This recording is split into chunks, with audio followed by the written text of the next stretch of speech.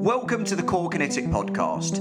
My name is Ben Cormack and I will be your host. The Core Kinetic Podcast aims to bring you clinically relevant information on topics throughout the clinical world, also some very, very special guests along the way, bringing you their expertise. We hope to deliver this with fun, flexibility, and also some good, solid, old-fashioned evidence.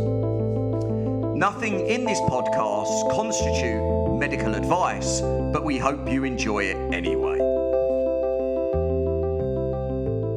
Welcome to episode 13 of the Core Kinetic Podcast. And if I was a fastidious young man, I would have them every month. But it's taken me a little bit longer than 13 months to get to episode 13, but don't judge me. All right. So I was about to say this week, but actually this month, I've got an interesting guest, a controversial guest, actually probably the guest that I know the best out of all the guests I've ever had on the Core Kinetic Podcast, which is the maverick, the enigma, the myth, that is Mr. Adam Meakins, the sports physio. How are you today, Mr. Meakins? I'm very good. Thank you very much, Mr. Cormack. Looking forward to this. Unlucky for some, number 13, am I? Do you know what? I hadn't actually thought about that. Absolutely. This could turn out just to be like the craziest, most unlucky podcast ever done, ever. Yeah. So if you're you said you're fastidious, but if you're superstitious, mate, this could turn into a shit show very quickly. Very good, couldn't it? You could be a fastidious, superstitious character. You'd be totally fucked. Right. So if any of you guys don't know, me and Adam run a little project called the Better Clinician Project. So I thought I'd better have that as some kind of disclosure, although I'm sure no one really actually cares very much anyway. But everyone loves a disclosure these days for some reason. And what I wanted to get Mr. Meakins on for, and, you know, some would say that I probably speak to him far too much already, but I wanted to get Mr. Meakins on and talk about his slogan that just seems to pop up everywhere, well, mostly on his T-shirts, but seems to pop up all over the place, which is you can't go wrong getting strong. And the reason why I wanted to do this was because I see all the time, you know, his slogan, of course, because he repeats himself quite a lot, but also that I see it's one of the things that seems to really, you know, kind of get people, what would be a good terminology? Charged up? What do you think, Adam? Do they get charged up? Charged up, fired up. Yeah. You name it, mate. A lot of people, my special fans out there, my admirers, the special admirers out there, yeah, they absolutely love to jump up and down every time I post an image with it on a T-shirt or put a little hashtag with "can't go wrong getting strong." It does fire a lot of people up left, right and centre. Which, I will admit, rewind maybe 3 or 4 years ago, and I think it did it to me a little bit. And I think me and you probably clashed quite regularly. Still over that as well. Yeah, over that and a load of other things as well. But now it just makes me laugh and chuckle much more when I see it all going off and the fireworks and, you know, the hand grenades being thrown and all that kind of thing. But do you know what I really wanted to do? I think this would be really nice to actually get to the bottom of, you know, what it actually kind of means to you. Because I do think that the terminology here, you know, it is probably reasonably open to interpretation. And I think that's one of the reasons why people get their, you know, panties in a wad sometimes, is because, you know, that maybe they interpret it in different ways to what you mean it. And maybe it'd just be really nice to hear what the hell you actually mean by it. Yeah, well, I think that's more of their problem than it is my problem when people misinterpret things. I don't understand the kickback behind it personally. I see it, as you said, a lot of the time like you do, but I personally don't understand why, because I don't think, you know, when it comes to cheesy slogans, it's a bad one at all. And I don't think it's really that fucking hard to misinterpret, but people do all the time. You know, it says pretty much like the Ronsil advert does, you know, it says what it says on the tin. you can't go wrong getting strong. And how people contort and twist that and get all their, say, panties in a bunch about it, I personally just don't understand it, particularly so-called evidence-based healthcare practitioners that should be promoting a healthy lifestyle. What the fuck is wrong with saying you can't go wrong getting strong? I don't get it. I don't understand it. Well, why don't you expand a little bit? Why don't you tell me and tell all of the 3 other people that listen to the podcast and their dog, why don't you tell us kind of what it means to you? Because I think that would be a good way to start to clear up some of the confusion. Okay, well, for me, it's pretty simple, really. As you say, it's like the Ronsil advert. It says what it says on the tin. You can't go wrong getting strong. It basically means more people need to engage more with resistance-based exercises for the multitude of positive physiological and psychological health effects it has. So in a nutshell, you can't go wrong getting strong is a way to try and promote resistance-based exercises to everybody we see. And the reason I think that needs to be done is because huge numbers of the population currently all across the world are just not doing anywhere near enough or anywhere close to the minimum amounts of resistance-based exercises to keep their bodies robust, resilient, and functioning at a reasonable level. And this is then having a knock-on effect and causing more and more early onset, mismatched, non-communicable diseases and disabilities, things like sarcopenia, osteopenia, osteoarthritis, diabetes, cardiovascular diseases, dementias, early death. And of course, it is also related to chronic pain as well, which is what we deal with. So I think, as I say, we know that lack of resistance-based exercises is a major factor in many non-communicable mismatched diseases. And so I think we need, as healthcare professionals, to try and turn that around. And I think, trying to promote strength-based, resistance-based exercises, whatever you want to call them these days, that's another topic of discussion. When does a resistance-based exercise turn into a strength-based exercise or vice versa? But I just think we need to be promoting it more. So where do you think then that people have, so we see these emotional responses, don't we? Social media is famous for emotionality. You can sense emotionality when people post, and I'm sure I've been that person and you've been that person, etc. So what do you think then? That I hear you, and you're saying, let's promote engaging in resistance-based exercise. And we could take that further, couldn't we? And say, just promote engaging in exercise, I think would be No. This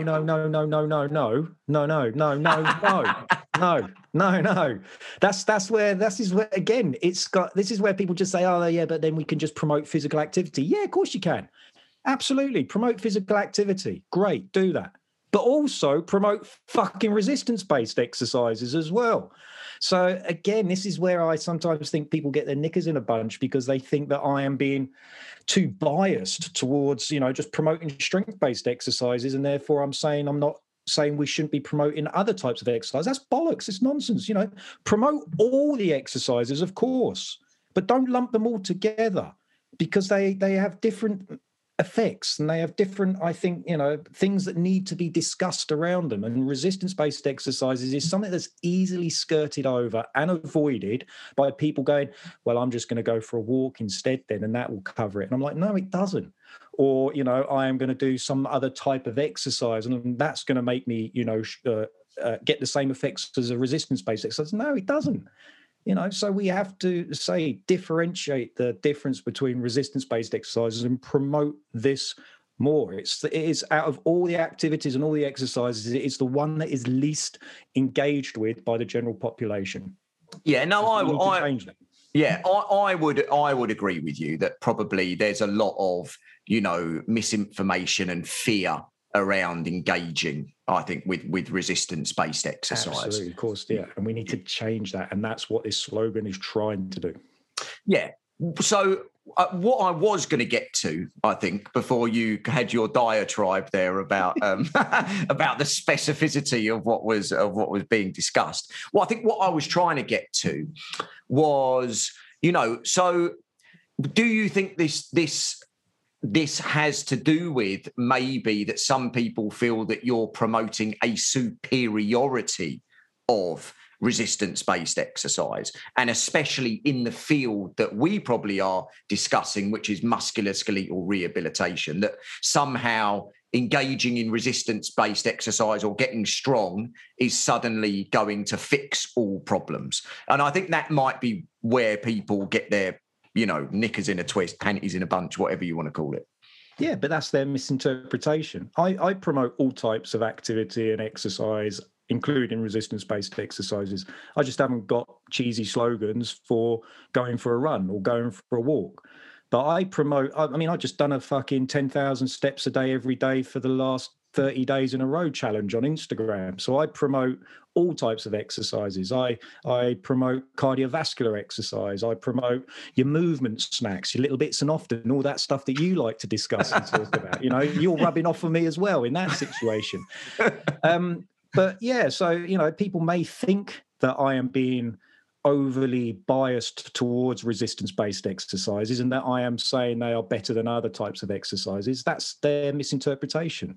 I promote all types of exercises, but I am keen on getting more people to understand the benefits of resistance-based exercises, removing the fears and the anxieties and the barriers around it, because it is, as I said before, the least engaged with type of exercise in the population.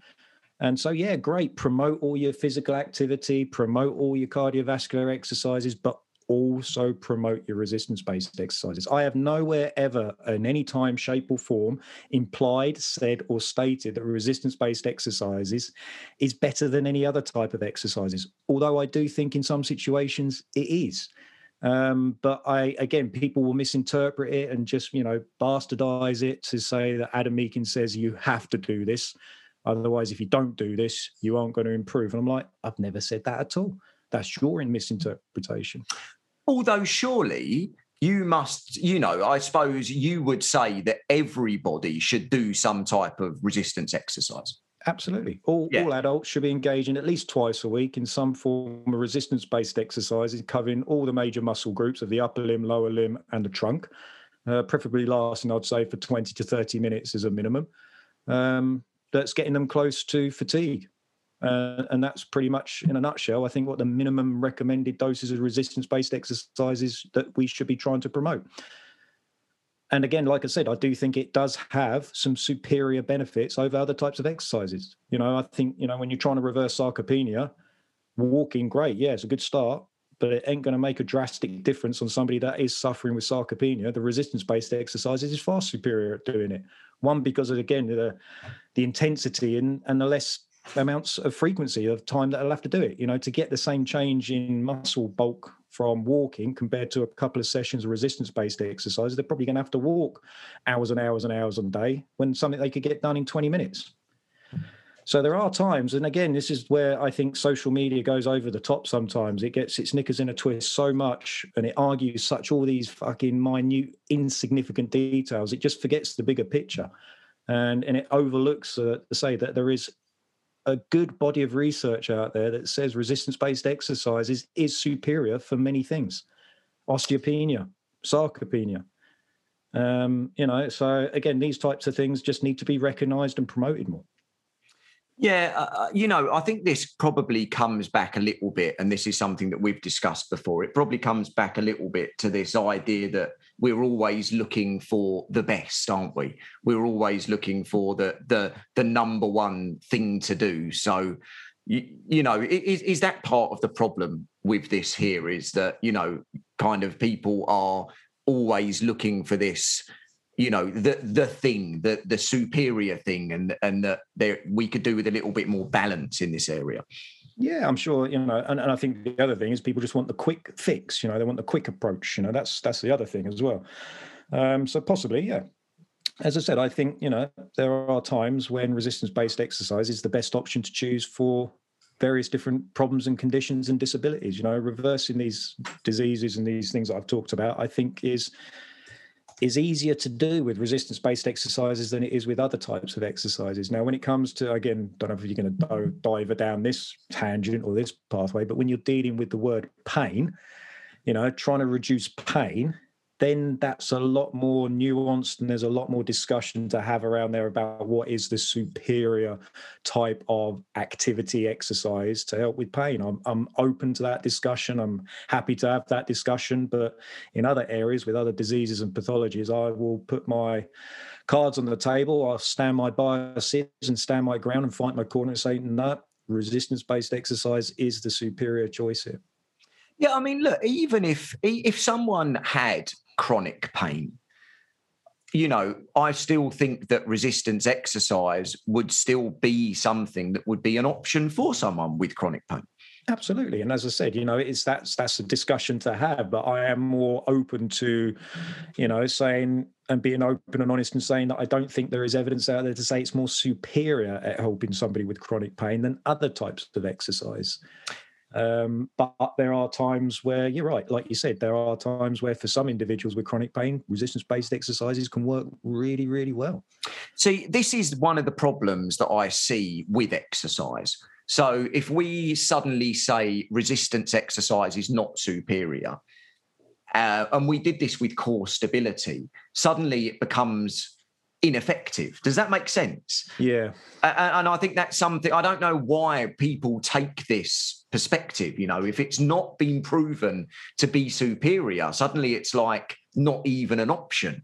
And if we look at the core stability, lower back pain literature, well, core stability stuff works just as well as resistance exercise, works just as well as walking. But suddenly it's like, well, core stability isn't any better, so actually it's worse. Do you think we see a bit of that? Yeah, that's a common thing I do see when trials come out showing no difference between two groups, and therefore all of a sudden nothing works. And I'm like, no, it's that they both work. There is no difference. So it's a common misinterpretation of trials and results that say there is no superiority, there is no difference between one type of everything. People just assume that means, that both of them don't work, then nothing works. I'm like, no. They both work. That gives you options, gives you freedom. Just look at the recent Sexy trial that came out with shoulder pain. That's a classic one. That caused all sorts of bloody brouhaha. People going around saying strengthening exercises don't help people with shoulder pain. I'm like, what the bloody hell are you on about? The Sexy trial shows adding strengthening exercises doesn't help people with shoulder pain. I said, it doesn't show that at all. It shows that there's no added benefit of adding these types of exercises to that particular population with shoulder pain. So it's just, again, how people interpret and I think misinterpret research and trials and what people say about it as well. So what were the two groups in the Sexy trial? Well, the first group, the control group, which is the usual care, was poorly defined. Oh, okay. So it was a usual care group versus usual care plus 3 additional resistance or strengthening based exercises. So the usual care had a multitude, I think, of different types of treatments that wasn't really well monitored, but it did include, I think, in about 70% of them, strengthening exercises as well. So about 70% of them were having regular strengthening exercises. And then the intervention group were obviously having all of their usual care plus 3 additional strengthening exercises. And those 3 additional strengthening exercises wasn't shown to have any significant effect from the people that were just doing the usual care. And after analysis, what they actually found about, whereas they wanted these subjects to be doing these exercises additionally on top of what they've already been told, they weren't. They were basically substituting some of the other exercises they've been asked to do by the usual care by doing these intervention exercises. So it actually looked like they were pretty much doing similar things eventually.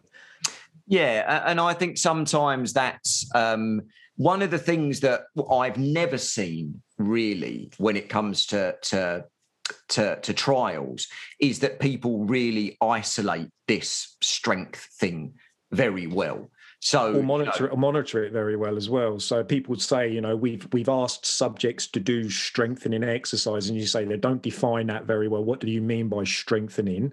What are the parameters that you think are going to achieve that, and why, and based on what literature and research? But then they also don't really monitor it very well. It's normally self-reported feedback, which we know does have obviously a lot of limitations. So there are lots of, assumptions made, I think, in strengthening research trials about the effects based on self-reported outcomes of, I did actually do it the way you told me to, and we're like, really? Did you? Are you sure? Although that does, I think, add a little bit of external validity or pragmaticness to a lot of these trials, if I'm being honest. Of course it does. But again, I think that's another criticism of day-to-day pragmatic physiotherapy. I just do think that sometimes, again, a lot of people don't engage with their rehab and their exercises because they are poorly monitored. There is no accountability for doing it or not doing it. And I think that is a big barrier for patients sometimes. I find patients that engage with the exercises the most are the ones that are being monitored the closest and have some accountability, not in a big brother, overpowering, over-dominating, you must do your exercises or you will be chastised and flogged publicly. But, in that supportive... It might work. Actually, I've had that discussion before, I've had that debate with Matt Lower about that. The carrot and the stick approach. Do you do the military, type of PE approach, where you crack the whip at 5 a.m. and get everybody doing their PT and screaming and shouting at them? But yeah, before I go off down that tangent, but I was just saying, I think, sometimes the patients I find that do the rehab the most and engage with it the most are the ones that are being monitored the closest, the ones that are feeling supported and feel like they've got accountability. I find and I did myself personally, I find it's very hard to let somebody down who I respect and trust. And so when I'm working with a coach myself to do my training, which I do regularly, I'll find somebody that I respect, that I trust, and that very much makes me do the bloody work. And I think that's the thing that physios and us therapists have to try and do as well with our patients, is get them to trust, respect you and like you. And then you'll find your patients will find it harder to not let you down, but will find it, more easier for them to think, right, I'm going to do this because he said he wants me to do it and I'm going to give it a good try.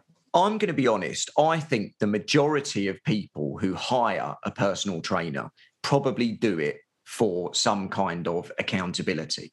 I think there's this idea that it's about technical help and perfect programs and ultimate exercise form and all these other things. But I think for most people, it gets them up, it gets them to the gym, it makes them accountable, and it provides something else while they're there doing this exercise to keep them engaged. And do you think that's something that we miss in rehab? Totally agree, mate. I think it's a massive thing that we should be looking into doing more, is supporting people with their activities and their exercises, rather than just saying, you need to be doing this, and then giving them a shitty sheet of photocopied exercises for them to take away and do it. It is something, I say, it drives me crazy, that I think, the physiotherapy and all the sort of rehab professions, healthcare professions are missing a huge trick there. So, yeah, I think absolutely, a lot of people will get a personal trainer just so they actually get stuff done, to get the work done. And I think, we've got to be looking into that psychology, and we've got to be trying to tap into that as to how we can engage our patients to do things better.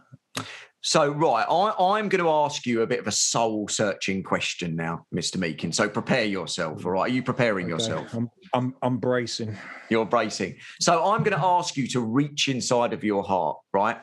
And it's a cold, dark, crusty place. Yeah, I don't even lots of dust and cobwebs. There's not much. There's not much distance to reach in there. There's just like that guy in the one in Indiana Jones, the knight who's been in the cave for like thousands of years with the Holy Grail, just waiting. Dust. Yeah, it's just dust. What's in your heart? It's dust. So I'm going to ask you to, I was about to say to reach into your dusty hole, but don't do that because it's a family show.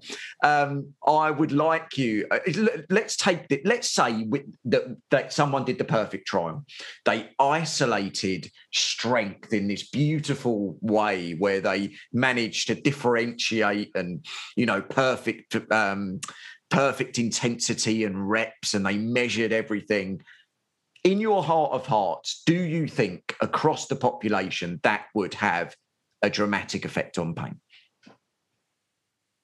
I told you it was soul searching, didn't I? It's a good question. So my biases would go that I would say for the vast majority, yes. Right.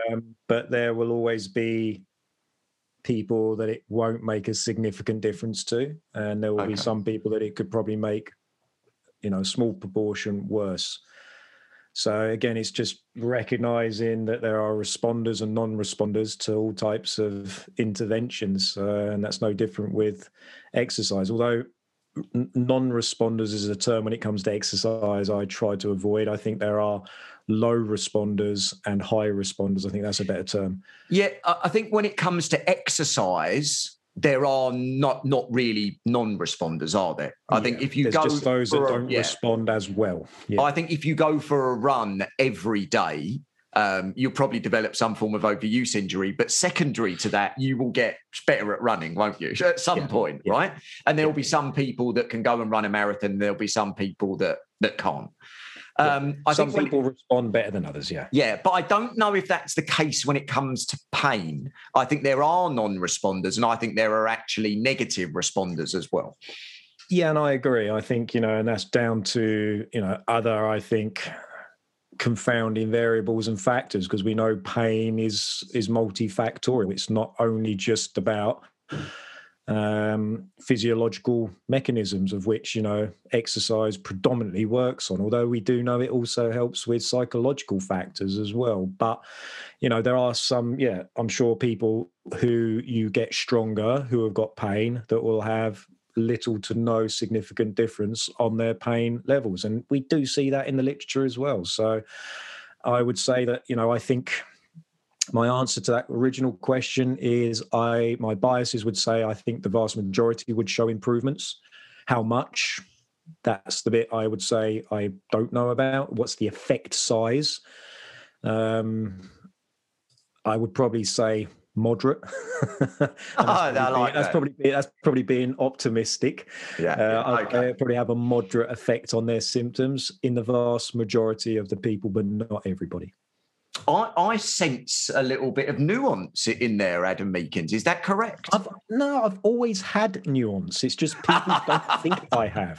People just assume because I am on social media and I say things in black and white letters that there isn't nuance and shades of grey around it. I've always had this nuance. It's just people prefer to demonize me and paint me out as being this person that, they love to hate, I think.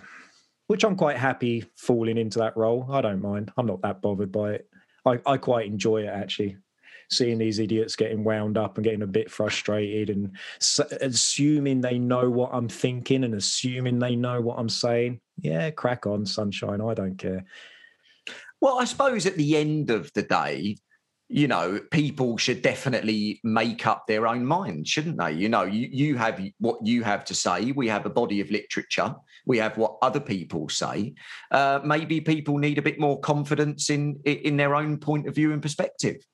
Exactly right. I think, that's another problem I think I see across the world and everywhere. People just hopping onto bandwagons and not just thinking for themselves. And, and that goes with, people they agree with and also people they disagree with. I think it's harder to perhaps, think for yourself when you are disagreeing with somebody, when you don't like them from personal reasons. I think, your natural human instincts tend to kick in there and you just tend to reject everything they say just because you don't like them or you're jealous of them or you just don't like the look of them. Yeah. It's a lot easier, I think, sometimes to, find people that you agree with, and it's it's easier to go along with what they're saying, and you'll sometimes just glaze over the bit you don't quite agree with and go, I can ignore that. I can forgive them about that bit. Is that nice. What we do, Adam? Yeah, well, I think we all do it.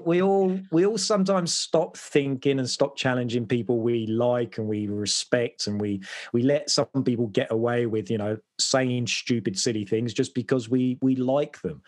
And then there's times when, somebody is trying to say something that is pretty clear and straightforward and they get misrepresented and quoted and we demonize them for it. We attack them for it because we don't like them. We don't hate them. Yeah, I do. Yeah, of course. And it is human nature. We do tend to, I am sure there are some people that I see say some good stuff and I do disregard it because I don't particularly like the cut of their jib always. Exactly. Exactly. And so I think that's something that we could all be a bit better at, which is, appraising what people have to say a little bit separate of our emotional, our chimp brain or whatever it is. Exactly. Take our relationship, at the start, we very much banged heads and had,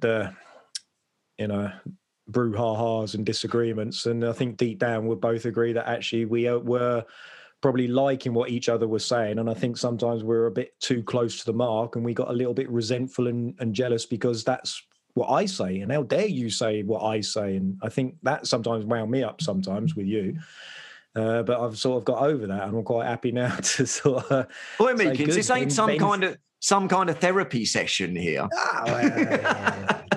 We can put bygones. We can let water go under the bridge, mate, and move forward. But no, I put my hands up here and say sometimes you wound me up because you were saying something that was very good, and I was like, I've said that, but you've just said that in a slightly better way, and that pisses me off.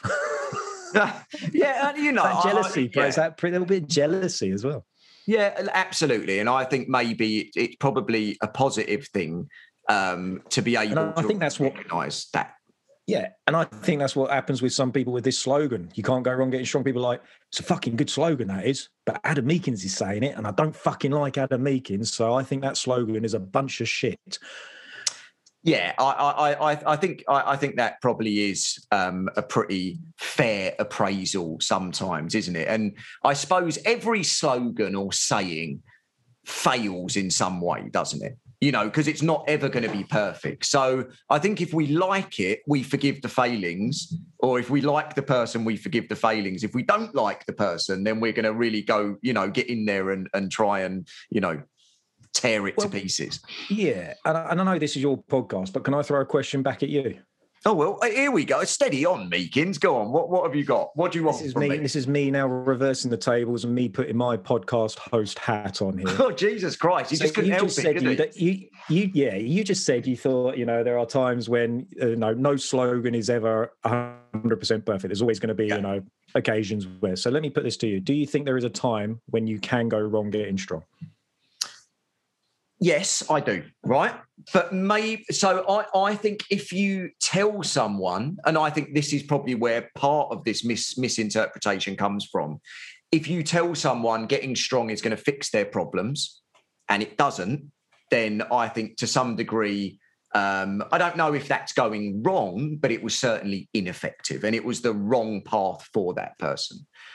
But if you're not saying that, then that isn't the case, is it? Yeah. So again, but the saying is you can't go wrong getting strong. It's not saying you have to get strong to get better. You can't go wrong getting strong. I think, if I probably had to try to reword this, I'd probably say it's slightly different now. I'd probably say, okay, you can't go wrong trying to get strong. I think you put in that little extra word of trying might, add that little bit more nuance. I think. Yeah. You can't go wrong trying to get strong. But, the saying is you can't go wrong getting strong. If you're not, saying something else that it's not saying you have to get strong. Can you go wrong trying to get strong? So I think if you see strength as a positive, right? So generally for us and for our health, then if it's providing a positive, then we cannot go wrong, right? But I think the misinterpretation would be, and this again is why I think it's important to clarify, would be if we say, if you get strong, you are going to solve all your problems, namely things like pain, etc., then that pursuit is what a lot of people have done over the years. And, for strength and for range and for mobility and all these other things. And so they've gone down another road that has led them to a place which hasn't produced the results that they want. So I think it's what we're defining as going wrong, isn't it? Yeah, but okay. So it's going back to the original question. Do you think if we had a trial and everybody got stronger, do you think you'd see everybody getting great results from it? Certainly if you were to measure the effect on health, then I think that you would see lots of positives, and some people would value that and other people wouldn't value that. So I suppose it depends on what you're applying it to. But I think what a lot of people hear potentially is, if you get strong, then whatever problem you have will go away. Yeah, and it could. It could, or I suppose, or it couldn't. But then that would be. There's no harm in trying, is there? What's the harm in trying? Well, I suppose the point is, you might, if you were to take a probability approach, then you could try lots of different things, and they'd probably all have an equal probability. I don't think walking for somebody with sarcopenia is going to make the greatest deal of difference.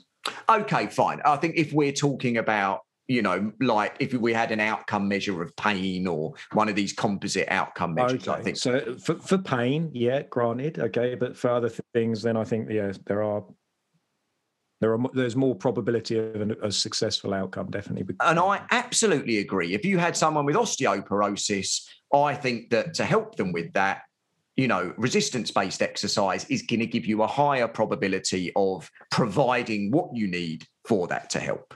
And what about the just general population, those that don't have pain, those that don't have any disease? What about, say, the saying you can't go wrong getting strong to the general population as a preventative measure? I totally agree that for everybody, it could have a positive effect. So again, I don't understand the fucking angst and kickback from healthcare professionals about this slogan. I really don't. But I don't know if it is the right entry point or how much of it people should do. At an individual level, I think for some people, it's going to be more difficult to engage in that than some other things to get the ball rolling. Well, but again, that slogan's got nothing. It doesn't say anything about, how to go about doing it. It is just an entry point to say you can't go wrong getting strong by promoting resistance exercise. I totally agree with you. There are lots of barriers of actually getting that shit done. But that is where, again, the skill of a healthcare professional comes in. And again, it's trying to investigate and look for these barriers to getting somebody engaged with it. And the common one is everybody assumes you have to go to a gym to get stronger, which is which is a massive barrier for people, isn't it? It is, but it's absolute bollocks. You don't have to go to a gym to get strong.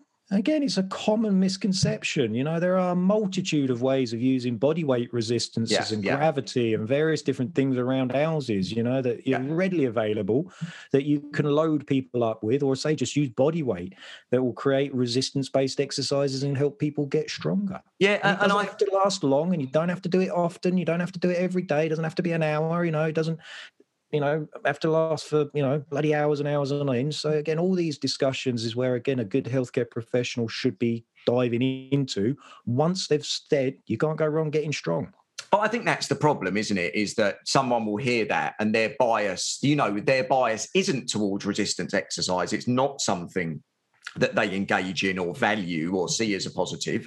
And so therefore, to them, that slogan is going to be almost a negative, isn't it? Do you see what I mean?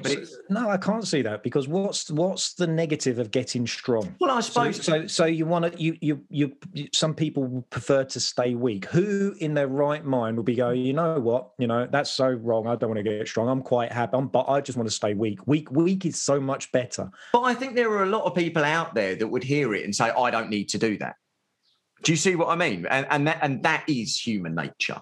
So, I think and do you know what the other thing is? If we're not doing something that we should be doing, again, what do people often do? They'll often turn around and see that as a negative, won't they? It's like someone else around you having success. You can view it in two ways. You could be like, I'm really happy for this person, or this person's really pissing me off. Right? A bit of resentment. Yeah, exactly. There's a bit of resentment. So I'm going to ask you one last question, Mr. Meakins. Has your kind of perception of the saying "can't go wrong getting strong" has it evolved over time, or has it meant the same thing to you since the very beginning, or has it evolved over time?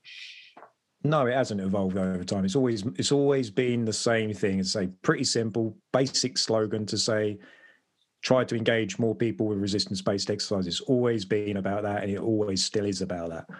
Okay. As I say, people misrepresent it, and saying things that it's not saying things, that's their issues, that's their problem. But no, for me, my saying of can't go wrong getting strong has always been about promoting resistance-based exercises for the multitude of psychological, physiological effects it has and the preventative factors it has on lots of non-communicable diseases and disabilities that can occur later on in life that are also accompanied by pain.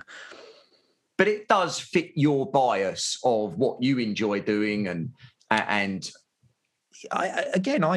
engage regularly in resistance-based exercise. I don't fucking enjoy doing it because it's hard, it's effortful, and I don't. The next day afterwards, and the stiffness, and trying to walk down the stairs, after a hard leg session, I don't enjoy that. But you definitely value because it has meaning to me. Yeah, absolutely. And do you know what? I actually think that we should all appreciate we have biases, and actually sometimes biases are really positive things. Absolutely. Because they drive us to be passionate about things. Exactly. If being biased towards resistance exercises is wrong and negative, I just don't want to be fucking right. All right. Well, look, why don't we finish up there? Thank you for coming on and clarifying that for me and for other people as well. I think that's probably, hopefully, something valuable that people can kind of. It will have made no difference to those that still, fair enough. Bastardize it, mate. They're still going to carry on because one, they will not listen to this, and two, they don't care anyway. Even the way I've tried to explain it, they'll still, no, he doesn't. But thanks for the invite. I've thoroughly enjoyed it. It's been great, mate. Well, it's not like I speak to you enough already, is it? So no, it feels like a regular weekly discussion anyway, yeah. Yeah, exactly. Well, all right, mate. Well, a pleasure to have you on. I'm sure I'll talk to you. You know where you always say to guests, like, let's talk soon. And I'm probably going to talk to you in about the next hour. But anyway, it's a pleasure. And I'll catch up with you very soon. All right, mate. All the best.